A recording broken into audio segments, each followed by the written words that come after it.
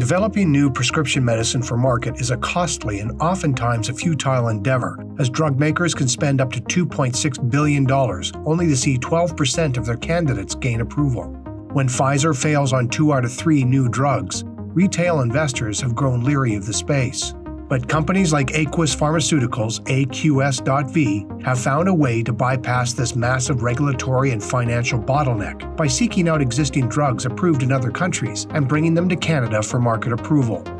Spending 12 to 18 months rather than the standard 8 to 10 years for new drug approval, Aquis also benefits from low fixed costs that allow the company to profitably operate in a relatively small marketplace such as Canada, in niche areas, including neurology, ophthalmology, and transplant.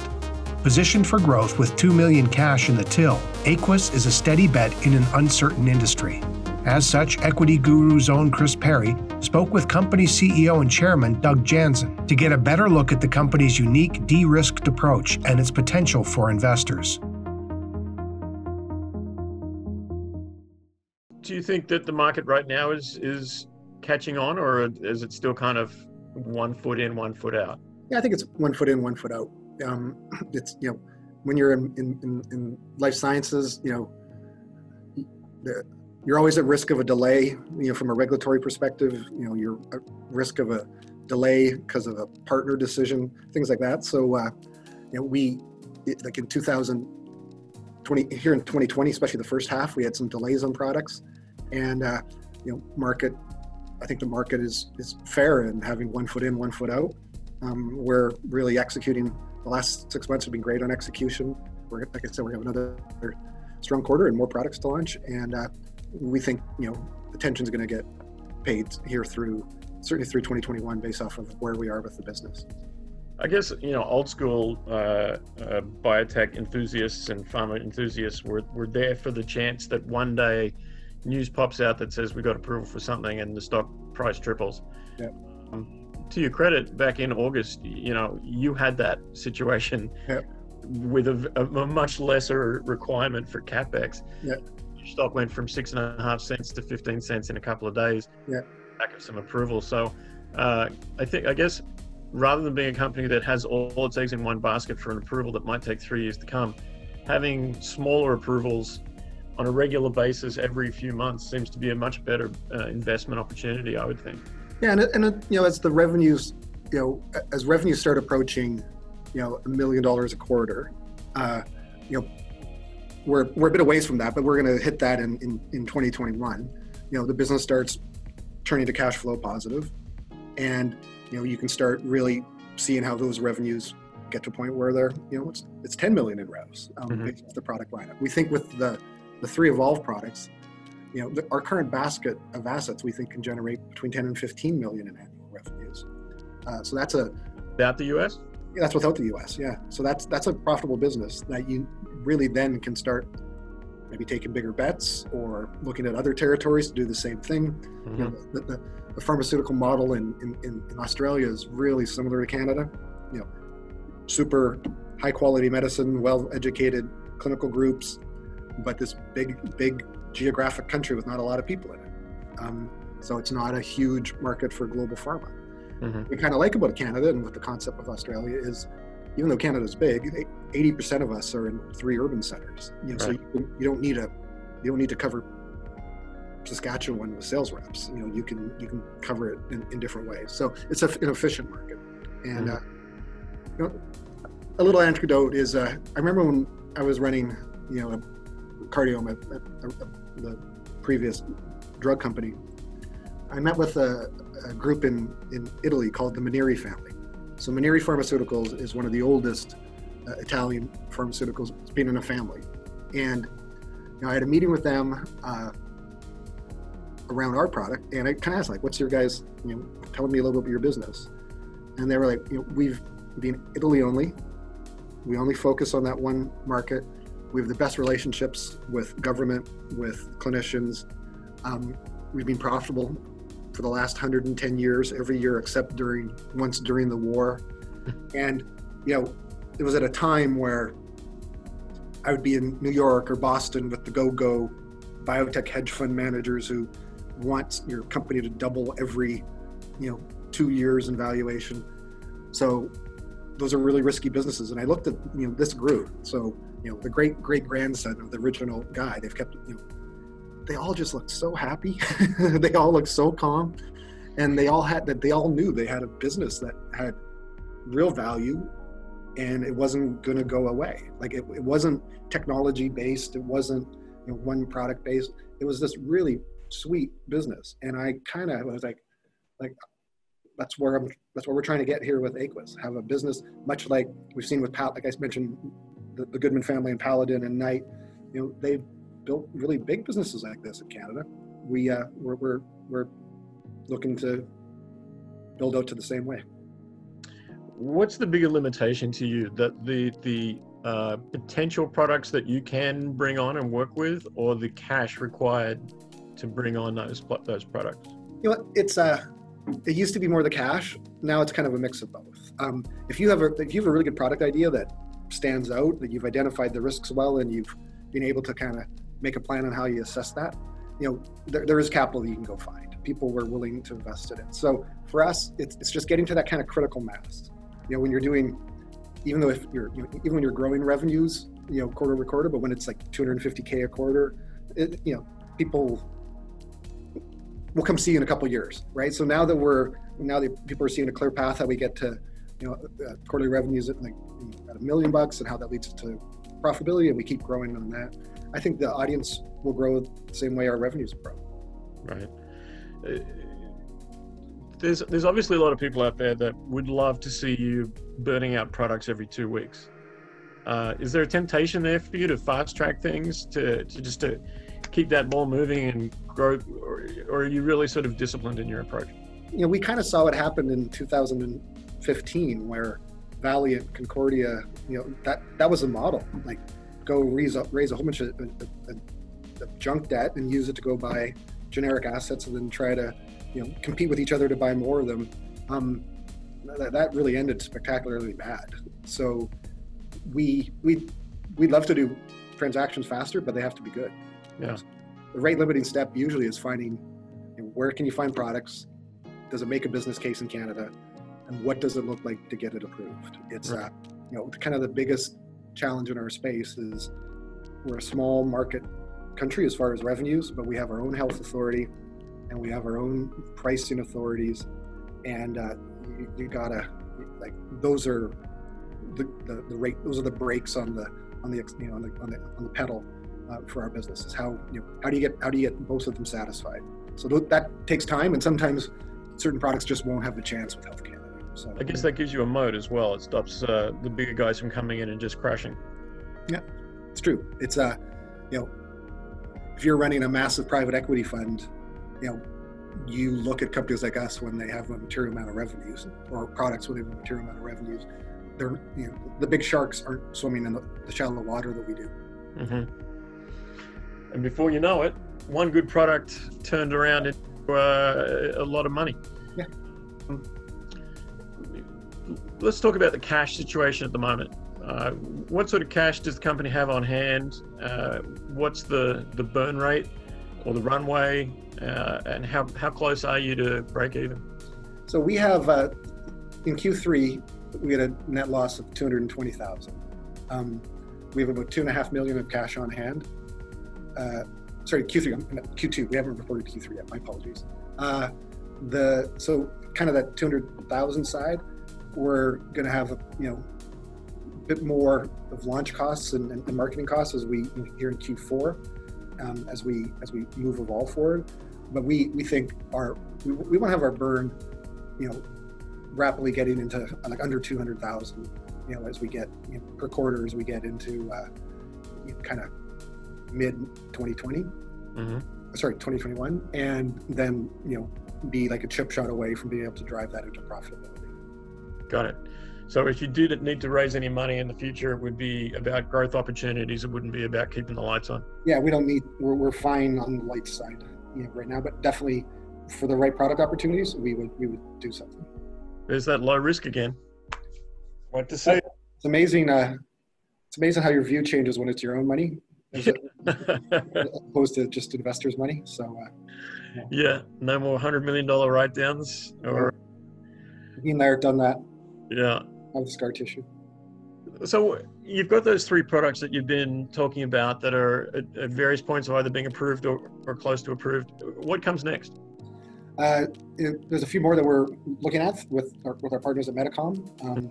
There's a few assets in Canada that are owned by bigger entities that we really want to see if we can get them into our bag. Things that would be material to us, but really aren't getting the attention for like a Novartis or Yep. Allergan, these $100 billion businesses. So we've got a great sales team, sales management. Our commercial team is strong. Myself and the senior management here in Vancouver, we spend pretty well all of our time on trying to find new products, and so it's just that's our constant kind of thing that gets us going and gets us excited. And there's a whole bunch of discussions at various stages of development, and we've never gone more than 2 quarters without a new product announcement, and I don't think we're not looking to change that tempo. So there's not likely to be any extended periods of quiet while you guys are just pedaling. You've got the growth plan well afoot. Yeah, we and the more products you have, the more opportunities you have to generate revenues and have discussions. And yeah, we feel good about the position that we're in. And those products are existing products with market share and revenue. They're not stuff that you'd need to go and spend $20 million to promote. No, they're products that are approved in some territory, like UK, US, and then you're bringing known entities into Canada. I guess a lot of investors are looking for that $1 billion upside. They wake up and find a 5 or 10 bagger. The products that you have there are either getting or have approval in Canada. What is the realistic upside of the potential for US distribution?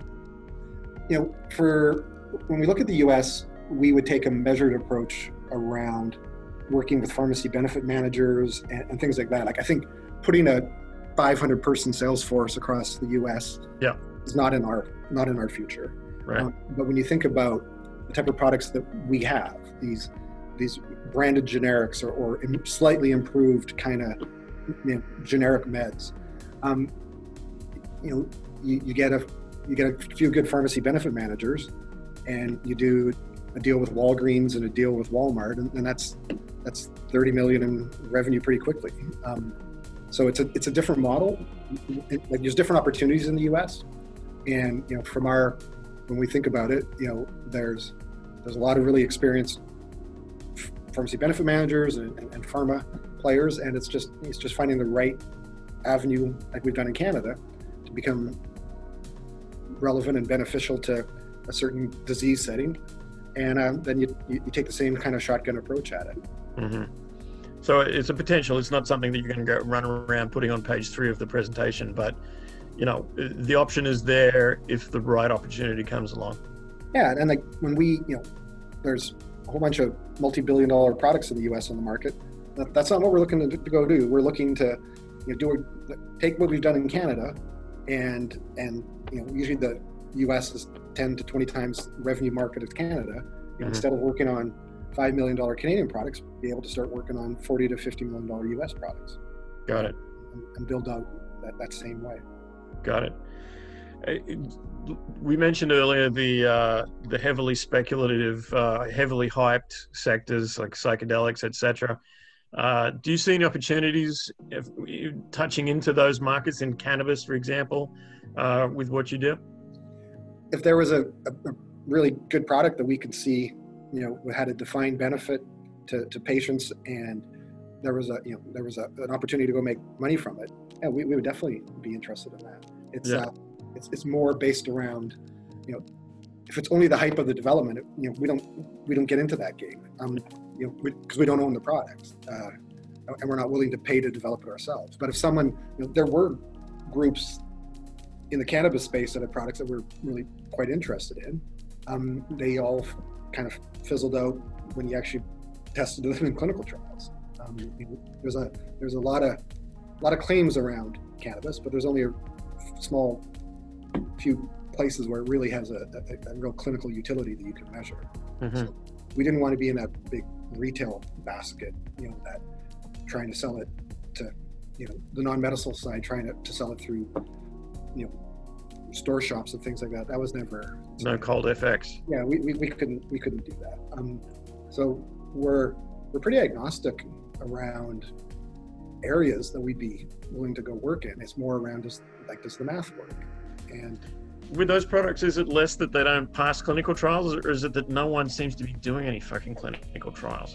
Yeah, usually, think about the money that was raised and spent in the space. If doing clinical trials would have unlocked huge value, you would have seen a lot of them do it. Yeah. I think that didn't happen because the benefit often is hard to measure in a clinical setting, and it's super varied from person to person. Right. So it's just a hard space to do real traditional kind of work. And maybe there will be good ideas now that there's zero speculative hype in the space. So you're not, at least the costs have come down to reflect, kind of the risks that you have.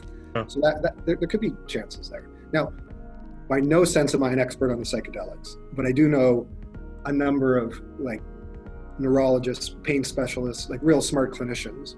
And there is a belief, there's a bigger belief that there's places where the psychedelics will have a measurable clinical benefit that you can look at and stuff, for some of the things like PTSD and stuff like that. Mm-hmm.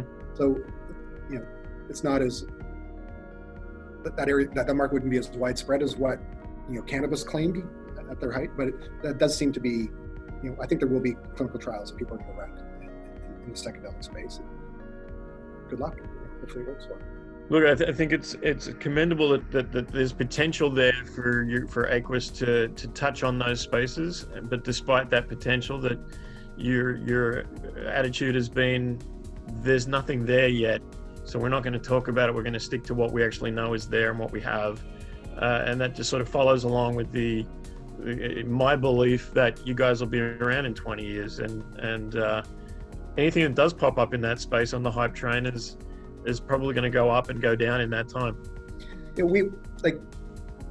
You're allowed to sell cannabis in Canada based off of the personal use, kind of medical, but it's not, no one's taken it forward in Canada from a drug perspective. Mm-hmm. So to actually have clinical data, really convince clinicians, to generate reimbursement and really drive products like what we normally do, Mm-hmm. it hasn't been anything that's got there yet. Mm-hmm. And outside of a few small examples in epilepsy, there really hasn't been.